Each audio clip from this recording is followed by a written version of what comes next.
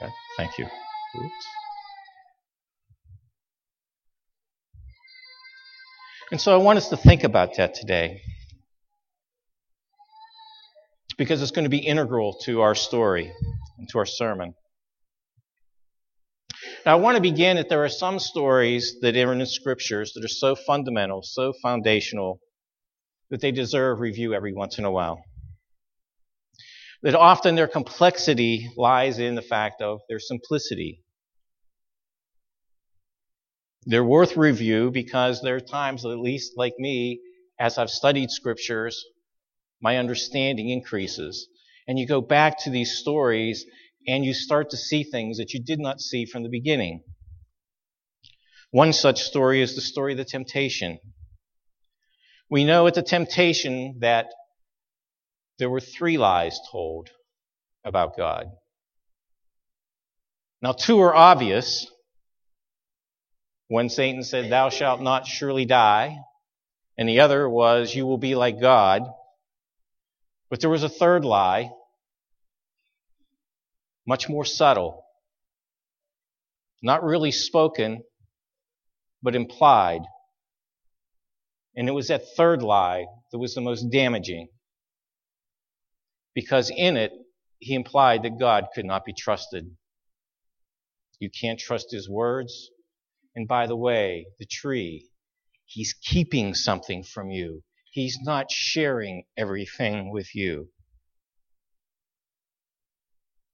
That temptation gets repeated with the second Adam. Turn with me, if you will, to Matthew 24. Matthew 4. And I'd like to read the second temptation, the temptation that was given to Jesus, whom Paul referred to as the second or the last Adam. And I'm going to read it very quickly because I don't intend to spend a lot of time here. But there's something I want us to grasp about the importance of how Jesus deals with Satan. Then Jesus was led by the Spirit into the wilderness to be tempted by the devil. And when he had fasted 40 days and 40 nights, after he was hungry. And when a tempter came to him, he said, remember I said about that planting the seed of doubt, "If you are the Son of God, command these stones become bread." But he answered and said, "It is written, man shall not live by bread alone, but every word that proceeds from the mouth of God." When the devil took him up into the holy city, he set him on the pinnacle of the temple. And he said to him, "If you are the Son of God, throw yourself down." You want to quote me scriptures? I'll quote it back. "For it is written, he shall give his angels charge concerning you, and their hands that they shall bear you up, lest you dash your foot against a stone." Jesus again said, "It is written, you shall not tempt the Lord your God." And again, the devil took him up on an exceedingly high mountain and showed him all the kingdoms of the world and their glory. And he said to them, "All these things I will give to you if you will but fall down and worship me." Remember, he was offering Jesus a way to get what he came for without having to go to the cross. And Jesus again said, "Away with you, Satan, for it is written, you shall worship the Lord your God, and him alone you shall serve." And the devil left him. And behold, the angels came and ministered to him. My question to you is this, without looking at your footnotes or the side notes in your Bible, what book was Jesus quoting from? Was it Psalms? Was it Genesis? Was it Exodus? I heard somebody say it. It was Deuteronomy. All 3 times he was quoting from the book of Deuteronomy. I'd like to follow along, if you will, to what these words and what he was quoting from. The first was in Deuteronomy 8:3. And this is the full context. Well, I shouldn't say the full context, but at least in context. "So he humbled you, allowed you to hunger, and fed you with manna." What is he talking about? The journey in the wilderness after he had brought them out of Egypt. "And fed you manna which you did not know, nor did your fathers know, that he might make you know that man what? Shall not live by bread alone, but man lives by every word that proceeds from the mouth of God. Thank you. Then, on the second, he was quoting from this, Deuteronomy 6:16. You shall not tempt the Lord your God, but the context, as you tempted him at Massah. Now, if you're not familiar with Massah, that is when the Israelites, after having come out of Egypt, they were complaining about water and came to Moses. Has the Lord brought us out here only for us to die of thirst? The third was from Deuteronomy 6:13. You shall fear the Lord your God and serve him, and shall take oaths in his name. And sometimes I wish that word oath wasn't there, because Jesus says later on we shouldn't take oaths. Let your yes be yes, but your no be no. But that meaning of oath has a different meaning than what we typically think of. And then we have our scripture reading today.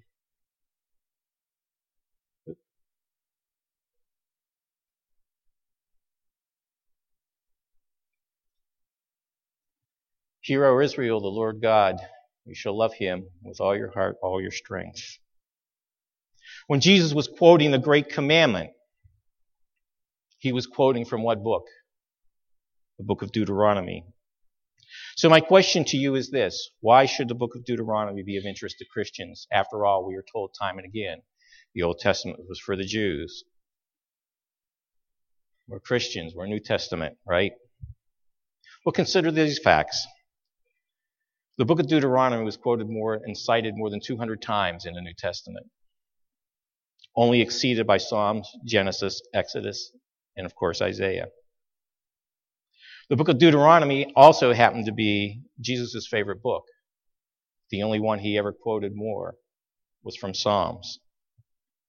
As we saw when Jesus was tempted all three times, what book did he read from? Did he quote from? Deuteronomy.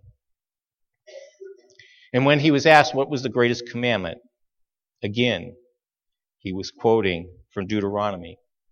He was specifically quoting what is the beginning of what the Hebrews refer to as the Shema.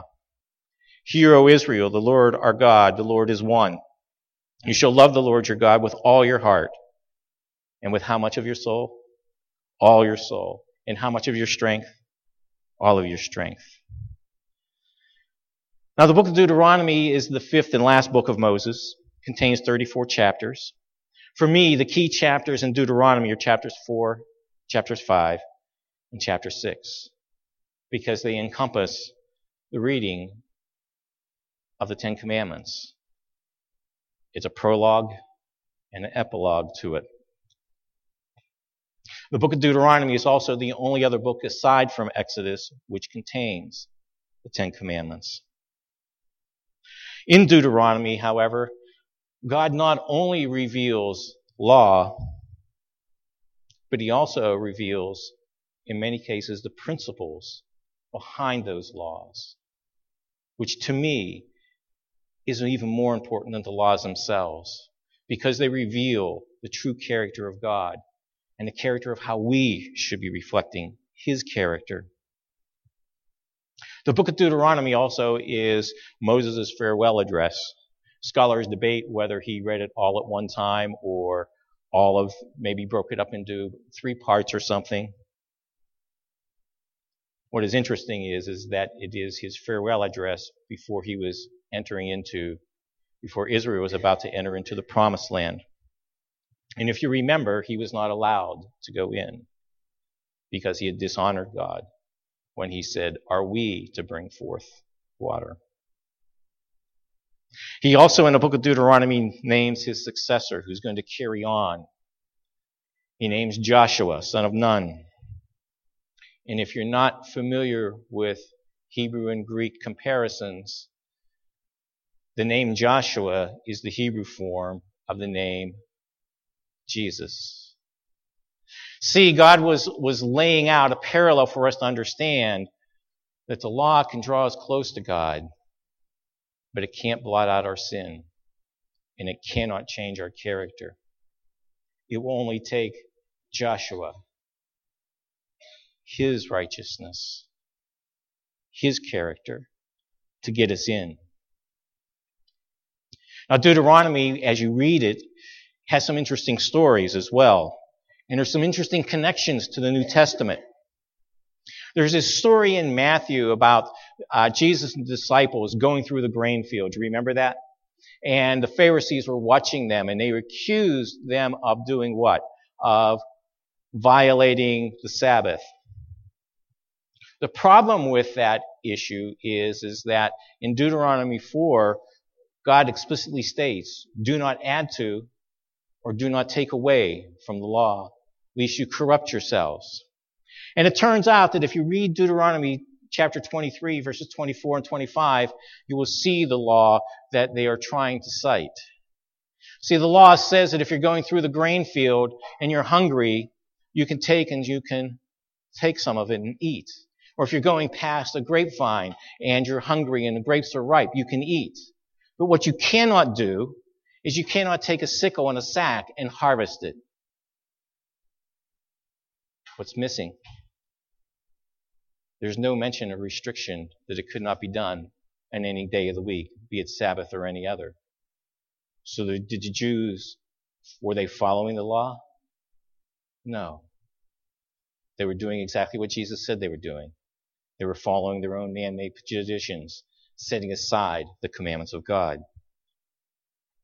There's another interesting story in the Gospel of John, and that's where in chapter 5, there's that man who's sitting next to the pool of Bethesda, and he's lame. And how many years? Does anybody remember how many years was he lame? 38 years. Now, those of you who know me know I like to dig deep into scriptures, and I dug for a long time trying to figure out some kind of meaning to that 38, because I learned a long time ago that there is no such thing as a trivial piece of information in the Bible. And I'm not going to go through and enumerate all the various creative ways that I tried to dissect it. There is a principle called Occam's razor where the simplest solution is usually the correct solution. All I needed to do was go, because that number appears one other time in scriptures. Anybody want to take a guess what book? Deuteronomy. Moses repeats it in Deuteronomy 2:14, and this is what he is telling the people. We have gone around this mountain long enough. It is time to go forward. It is time to move into the promised land. For 38 years you've gone around. Isn't it powerful that he's now telling us? He tells that man, it's time to go forward. As I mentioned, Moses gives his farewell address. Is there a parallel in the New Testament? Go read John chapters 14 through 17. Jesus is giving his farewell address as he prepares for his exodus. See, at Mount Sinai, this is one of the things that sometimes translations miss. As good as they can be, as great as they can be, I have yet to find a translation that really reveals what he was saying. Because he uses the word, I am preparing for my exodus. See, the same way Israel came out of Egypt, Jesus follows that same path. And if we understand scriptures properly, in principle, we will also go through that same path. We will go through Exodus again. What does the song say? And the skies roll back as the sea. We also find in the book of Deuteronomy other things, principles like judgment, which foreshadow the events in the millennium. You read that in Deuteronomy 19. And we're studying this quarterly, we're studying the book of Galatians. And in Galatians, Paul latches on to the concept of covenants. He also latches on to this idea of curses. Because what did he say about Jesus? Cursed is he who hangs from a tree. That Jesus became a curse for us. What does that really mean? I don't know that I fully appreciated it until I read Deuteronomy chapter 27 through 29. Because in Deuteronomy chapter 27 through 29, Moses outlines some of the blessings and then goes in great detail enumerating the curses that befall if we do not follow the law, if we do not retain and stay in that covenant relationship with God. I thought it was interesting that when I finally grasped the magnitude of what was being said, what Paul was saying when Jesus became a curse, I immediately thought of another story in John. See, just before the woman caught in adultery, the Pharisees are looking out upon the crowd and they said something very interesting. These people who they were supposed to act as intercessors for, these people that they were given the privilege to serve, these people who looked to them for guidance so that they would stay in harmony with God, stands up and says, look at these people. They are cursed because they don't know the law of Moses. Wow. And that brings me to the last item. When Christians think of the book of Deuteronomy, we typically describe the book of Deuteronomy as a repeating of the law. But if you get an opportunity to meet with someone who is a Messianic Jew or even somebody who is Hebrew, they have a totally different look upon the Deuteronomy. I didn't understand it until I started studying covenants. Because, see, they don't see it as a repeating of law the way we do as Christians. And we know that law has been given a black eye by Christians today. They see it as simply a continuation, an amplification of the promise of God. See, they see the book of Deuteronomy as a covenant. They see it as, we would sit back and think of the Ten Commandments today as the Reader's Digest version and Deuteronomy, the full-fledged version. What is a covenant? What's the closest thing we have in our culture today to a covenant? Because in Western culture in particular, we have lost this concept. A covenant is a binding agreement. In biblical terms, it's a solemn agreement. You don't go into it with casually. We should not go into marriage casually. And yet, this concept is lost on modern Christianity and society as a whole. Now, in the Bible, there are 4 different types of covenants, and I'll explain the 5th in a second. There is a blood covenant, and you're probably familiar with that because you have a solemn agreement, and what happens? A sacrifice is given to seal it. And the symbolism is often that if I violate this covenant, what happened to this animal will happen to me. There's a threshold covenant. And that's a critical one to understand because the Passover is a threshold covenant. Remember, the blood was painted over the doors of the posts. And if you understand threshold covenant, you will understand better the story of Lot on how he invites the angels in. And see, in that culture, even to this day in the Middle East, you will find places that if I welcome you into my home, I now am responsible for your welfare. To the point where I will lay down my life to protect you. And we miss that because it's not in our culture. We miss that nuance that's so critical to understanding what Lot was doing. Because I don't know if you were like me. I remember having read that story many times, sitting back and thinking, what kind of a man is this that he would offer his daughters? That should offend us. But there was a principle that was driving behind. There's another covenant that's referred to as a salt covenant. It's the covenant that he entered into with David, sometimes referred to as a covenant of peace. And then there's this word testament, which often is treated as synonymous with covenants, but it has a slightly different meaning. And if you have made the connection of a testament, think of a last will and testament. Because when Jesus talks about it, the Last Supper, He is confirming a New Testament, a new covenant. He is adding a slight meaning to it. And then there's this term that I really dislike, actually, because it confuses the heck out of me. I don't know if you've ever found that with scholarly terms get confused. I remember the first time hearing about type and antitype. It took me years to figure out what the heck an antitype was. They call it a suzerain vassal. Personally, I prefer the name Royal Grant Covenant because I can understand that. What is it? It, in essence, is a binding agreement. It is, in essence, a covenant between two parties, but the two parties are of complete and utter unequal strength.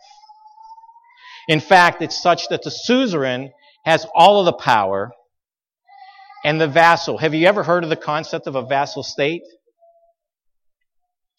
How much power does a vassal state have? None. Only what's granted to them by the one that they have submitted to.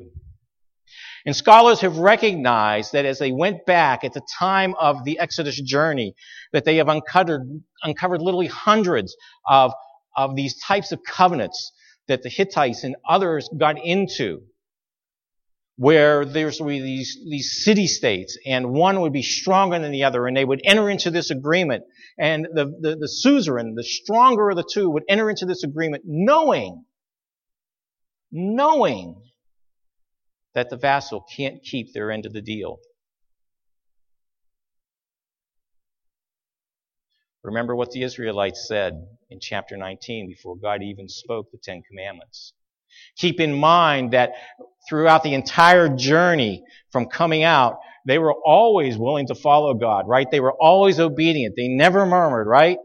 They kicked and screamed and accused God of all kinds of things the whole way. Suddenly, they come to Mount Sinai, and suddenly they have a change of heart, and they sit back and say, "Hey, Lord, everything you do, we will do." Before God even asked them and instructed them. They spoke presumptuously. Because the reality is how long did it take before they had already violated? And I'm reminded of my own baptism. I don't know if you said it when you were baptized, but I did. I will never sin again, right? Yeah, I wish. So I want to talk a little bit about the structure of a covenant, because I want us to see why this is so critical. Now, I want to preface it for a second that I've broken it up into 9 parts. If you go out and you study covenant theology, biblical covenant theology, you will find that all of these principles are present. They may be in different order. They may be grouped differently, but the principles are all there. The first is a preamble. And the purpose of a preamble was simply to identify the name and title of the individual. The second portion is a historic prologue. And it is in essence a summary of the deeds that the suzerain, the stronger party, has already performed on behalf of the vassal state. The third is stipulations, the requirements to remain in a covenant relationship. Are you beginning to see any connections? Next is an enumeration of the blessings, the benefits that the individual receives if they stay in covenant, and the curses, that is, the evil calamities which can befall someone if you step outside the covenant. Lastly, there are aspects of there needs to be a witness for the covenant, where both parties need to see a witness for it. The duration of the covenant needs to be stated. There is also a written record, and along with that record, written a provision for it to be read on a periodic basis. In the human covenants, they were read annually. God put a provision in that I believe it was every 7 years it was to be read. And so when you look at this, think of some of the covenants that are in scriptures. As I did the study, I discovered that there were not 1, not 2, not 5, But God enters into and uses the term and concept of covenant language 18 different times leading up to the new covenant. Now, in those, he doesn't always use the word covenant. For example, in Habakkuk, it sits back and it says, all men are like Adam. They violate the covenant. And we sit back and we scratch our heads and sit back and say, well, where does it ever say covenant? It doesn't. But what's the consequences for stepping outside the covenant? Curses. And was there curses that followed Adam after the fall? So yes, it was a covenant. See, as a Seventh-day Adventist, we like to talk about the Ten Commandments written on stone. I get disappointed now because what we should be talking about, the Ten Commandments, is it's an everlasting covenant. We get it right that it's written on stone. We get it right that it's a reflection of God's character. We have all those parts right. Don't misunderstand me. But they're a covenant. It's relational. As I mentioned in the last sermon, love is relational. And I see some of you saying that it has to be here in the heart. Amen. See, the Ten Commandments were written on the tablets of the covenant, placed inside the Ark of the Covenant.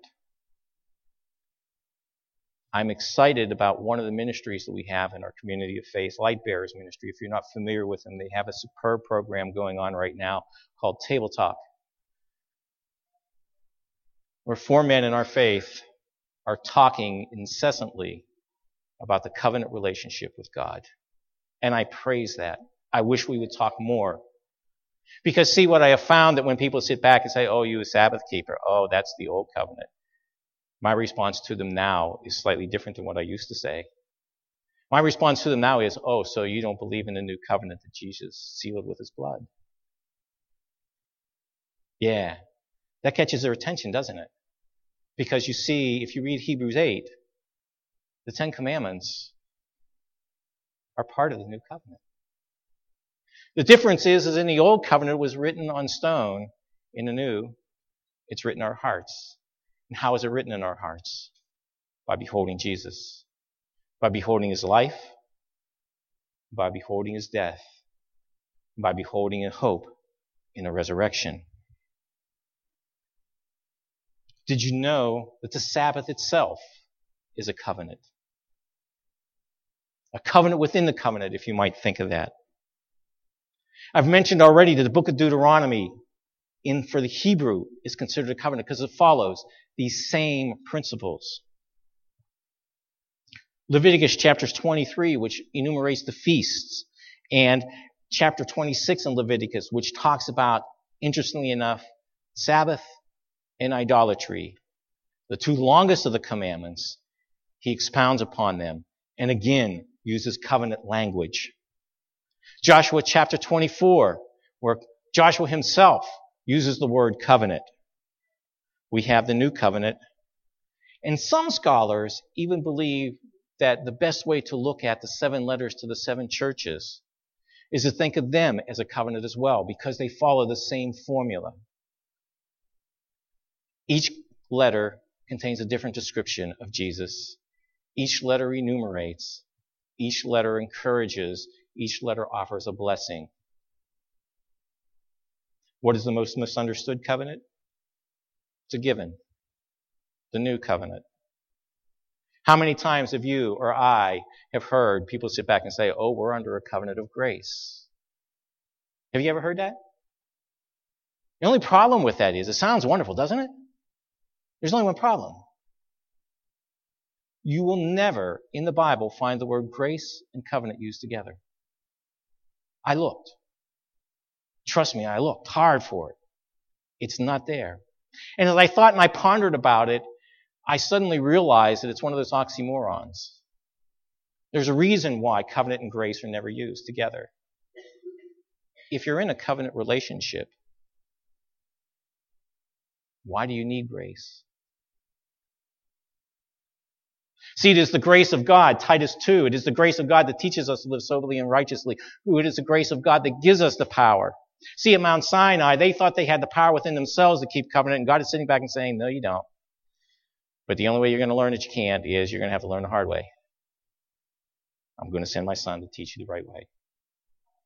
So there's the power of the Holy Spirit. Only through that, through His transforming power, that we can be in that covenant relationship, that we can enter into. When you think of these patterns, think of the Ten Commandments for a second. The preamble, which is supposed to be the name and title, what does it say? I am the Lord your God. The historic prologue, who brought you out of the land of Egypt, out of the house of bondage. The stipulations, you see them through 1 through 10. From the whole place, from don't have any other God to thou shalt not covet. And if you remember what I've shared with you in the past, I love the structure of it because here's the solution to all the problems in the beginning, don't have any other God. And here's the cause of all the problem, don't covet. Because everything we do in between is because we covet something more than God. Are there blessings in the Ten Commandments? Yes, there are. What does He say? Showing mercy to those who love me and keep my commandments. You know, I asked, and I've done this several times, I've asked people, when Jesus said that, do you love me, keep my commandments, what commandment was He quoting from? You know the sad part about it? Because I remember the first time I discovered that, I was excited. I have found pastors who can't even tell you what commandment. Are there curses listed in the Ten Commandments? Sure there are. Visiting iniquity upon the fathers to the third and fourth generation and for those who hate me. Your understanding of the character of God will have to thrash out whether you believe that God is inflicting them upon the people or whether it's simply the natural consequence of their sinful ways. And how about the one where He says, do not take the Lord God's name in vain, for He shall not hold you guiltless. I grew up in a church that not only did they feel that the Ten Commandments were not important, but they felt that they had been granted the authority by Jesus, by God, to actually change the Ten Commandments. And when I went back and studied what did they do, because if you go online and look at this particular community of faith and how they phrase the Ten Commandments, here's what they did. The historic prologue of what God does for us, has done, and promised to do was removed. The blessings were removed. Think about that. Why would you remove the blessings out of the Ten Commandments? And it doesn't take any stretch of the imagination to know that the curses too were removed. In addition, that when you take a look at the two largest of the commandments, they were both reduced by 90% of the words. I pray that our evangelists will start emphasizing that. I've been in the faith long enough that I don't know how many Revelation and Daniel seminars I've gone through. And I don't know anyone that ever emphasizes the fact that they removed the blessings and they removed the curses. And that they said, thou shalt have no other gods, and changed it to say, thou shalt have no strange gods. Because see, if I change it to strange, guess what? I can define what a strange God is. The Sabbath is a covenant. Turn with me, if you'd like to follow, to Exodus 31, verse 12.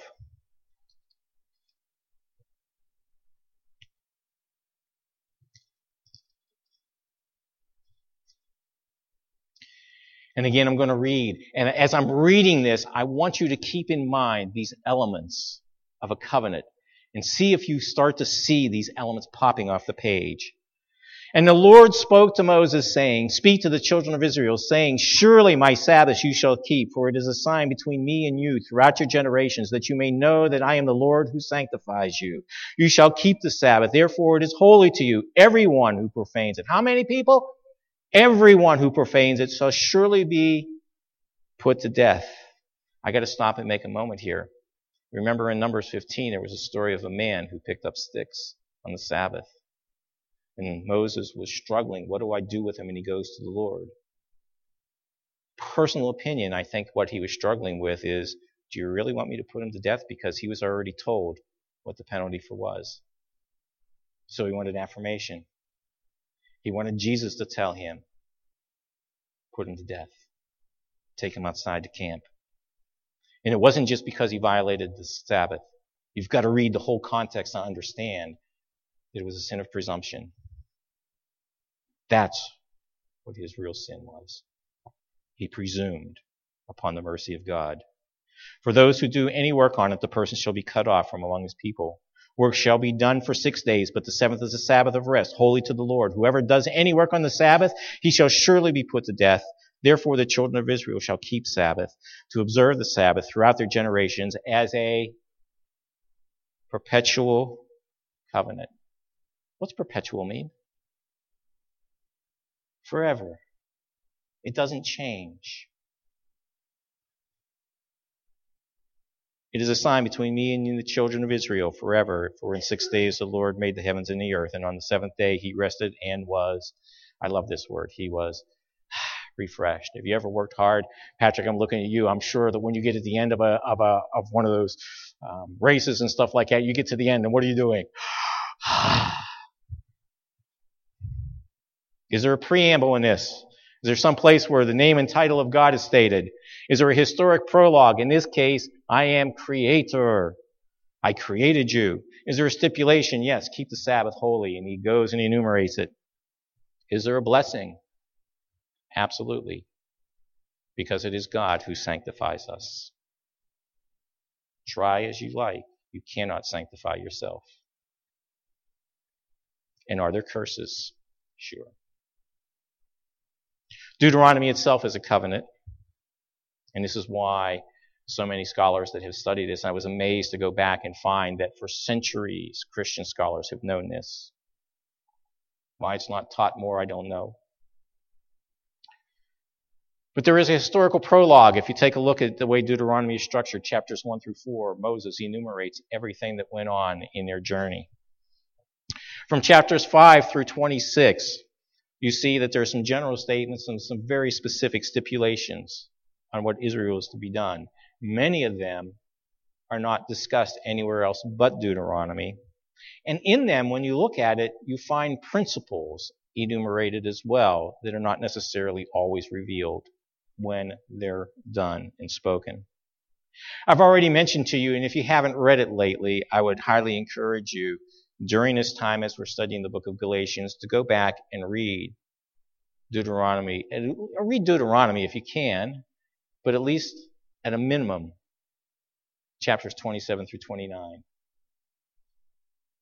So that you can read not only the blessings that he promises us, but read the curses and understand that every one of them were laid upon Jesus, our Savior. And in the end, chapters 31 on, provisions for the covenant to continue, where Moses anoints Joshua, Jesus, who is the one who will lead us into the true promised land. So you may be asking yourself, why on earth did I name this sermon, The Forgotten Book? I want to preface this, that this is not a criticism. I'm just going to share some facts. Some of you may already know because we've had personal discussions on this. We've been doing Sabbath quarterlies. The first quarterly was published in 1888. It actually wasn't a quarterly. They were done semi-annually the first year. And from that year on, they have been published every quarter. In all, 129 years. In all, more than 500 publications. The theory behind the Sabbath Quarterly is that every 5 years we will cycle through all the core doctrines and touch upon all of the books at some point. Knowing that there are 66 books in the Bible, you do the math, and realized that every book could be covered at least 7 times. Now, I would not want a lot of our quarterlies devoted to just one book. I remember the most painful, and I hate to say this, and I probably shouldn't be saying this from the pulpit. I'm sure I'll hear about it. I remember the single most painful quarterly going through was the book of Jonah. An entire quarter on the book of Jonah. All I could think of was how many times could we beat this story to death? I'm sorry. You could have summarized it very quickly. I would hate to think what we would do with the book of Jude or the book of Obadiah. Those, by the way, are 1 chapter long. And if you haven't guessed it already, where I'm leading up to, you want to take a guess what the one book we haven't ever covered? The book of Deuteronomy. The book that Jesus quoted from most. The book that Jesus used, quoted from, to thwart Satan. Giving us the tool that when Satan comes our way, that we too can thwart Satan's temptations. I'm not saying this as a criticism. Simply stating a fact. I was passionate enough about it that I wrote them. It took me a while to get a response from them, and I finally did after a few weeks. I was beginning to think that they were conveniently ignoring me. And I was sitting back and thinking, it's like, can I use some of those skills I learned as a computer geek and start spamming them to death? I finally heard back from them. It was a very short, very nice response. This fact was pointed out to us at our last conference. We plan to do one. Expect to see it in the year 2023. The human side of me, there's still a little bit of that in me. There's actually a lot. The human side of me wanted to send them a little zinger. The human side of me wanted to sit back and say, thank you very much. Now I know that Jesus won't be back for at least another 6 years until we get it right. I don't know if that's true, but that's what was in my heart. And so I leave you with this. If you will, turn with me. If you want to follow along, turn with me to Deuteronomy 6. We're going to read verse 4 through 9. That's Deuteronomy 6, 4 through 9. This is in the Hebrew known as the Shema. You may be familiar with it. You may have it memorized. If you do, awesome for you. I'm going to read this and I'm going to share 2 last verses with you. Hear, O Israel, the Lord our God. The Lord is one. You shall what? Say it along with me if you feel. I'm reading from the New King James. You shall love the Lord your God with all your heart, with all your soul, with all your strength. And these words which I command you today shall be where? In your heart. And you shall teach them diligently to who? To your children. And shall talk to them when you sit in your home, when you walk by the way, when you lie down, and when you rise up. I think that covers just about everything, doesn't it? You shall bind them as a sign on your hand, and they shall be the frontlets before your eyes. You shall write them on the doorposts of your house and on your gates. And I would say the doorposts of your heart.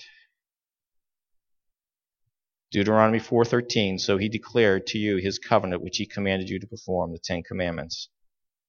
Reflect his character, which he wrote on 2 tablets of stone, which through Jesus, hopefully they're written on your hearts. In Deuteronomy 36, verse 6. And it is the Lord your God who will circumcise your heart. And the heart, he doesn't stop here. This is such a blessing. Deuteronomy 30, verse 6. Because he doesn't stop with just us, but upon the heart of your descendants, to love the Lord your God with all your heart, with all your soul, that we may live.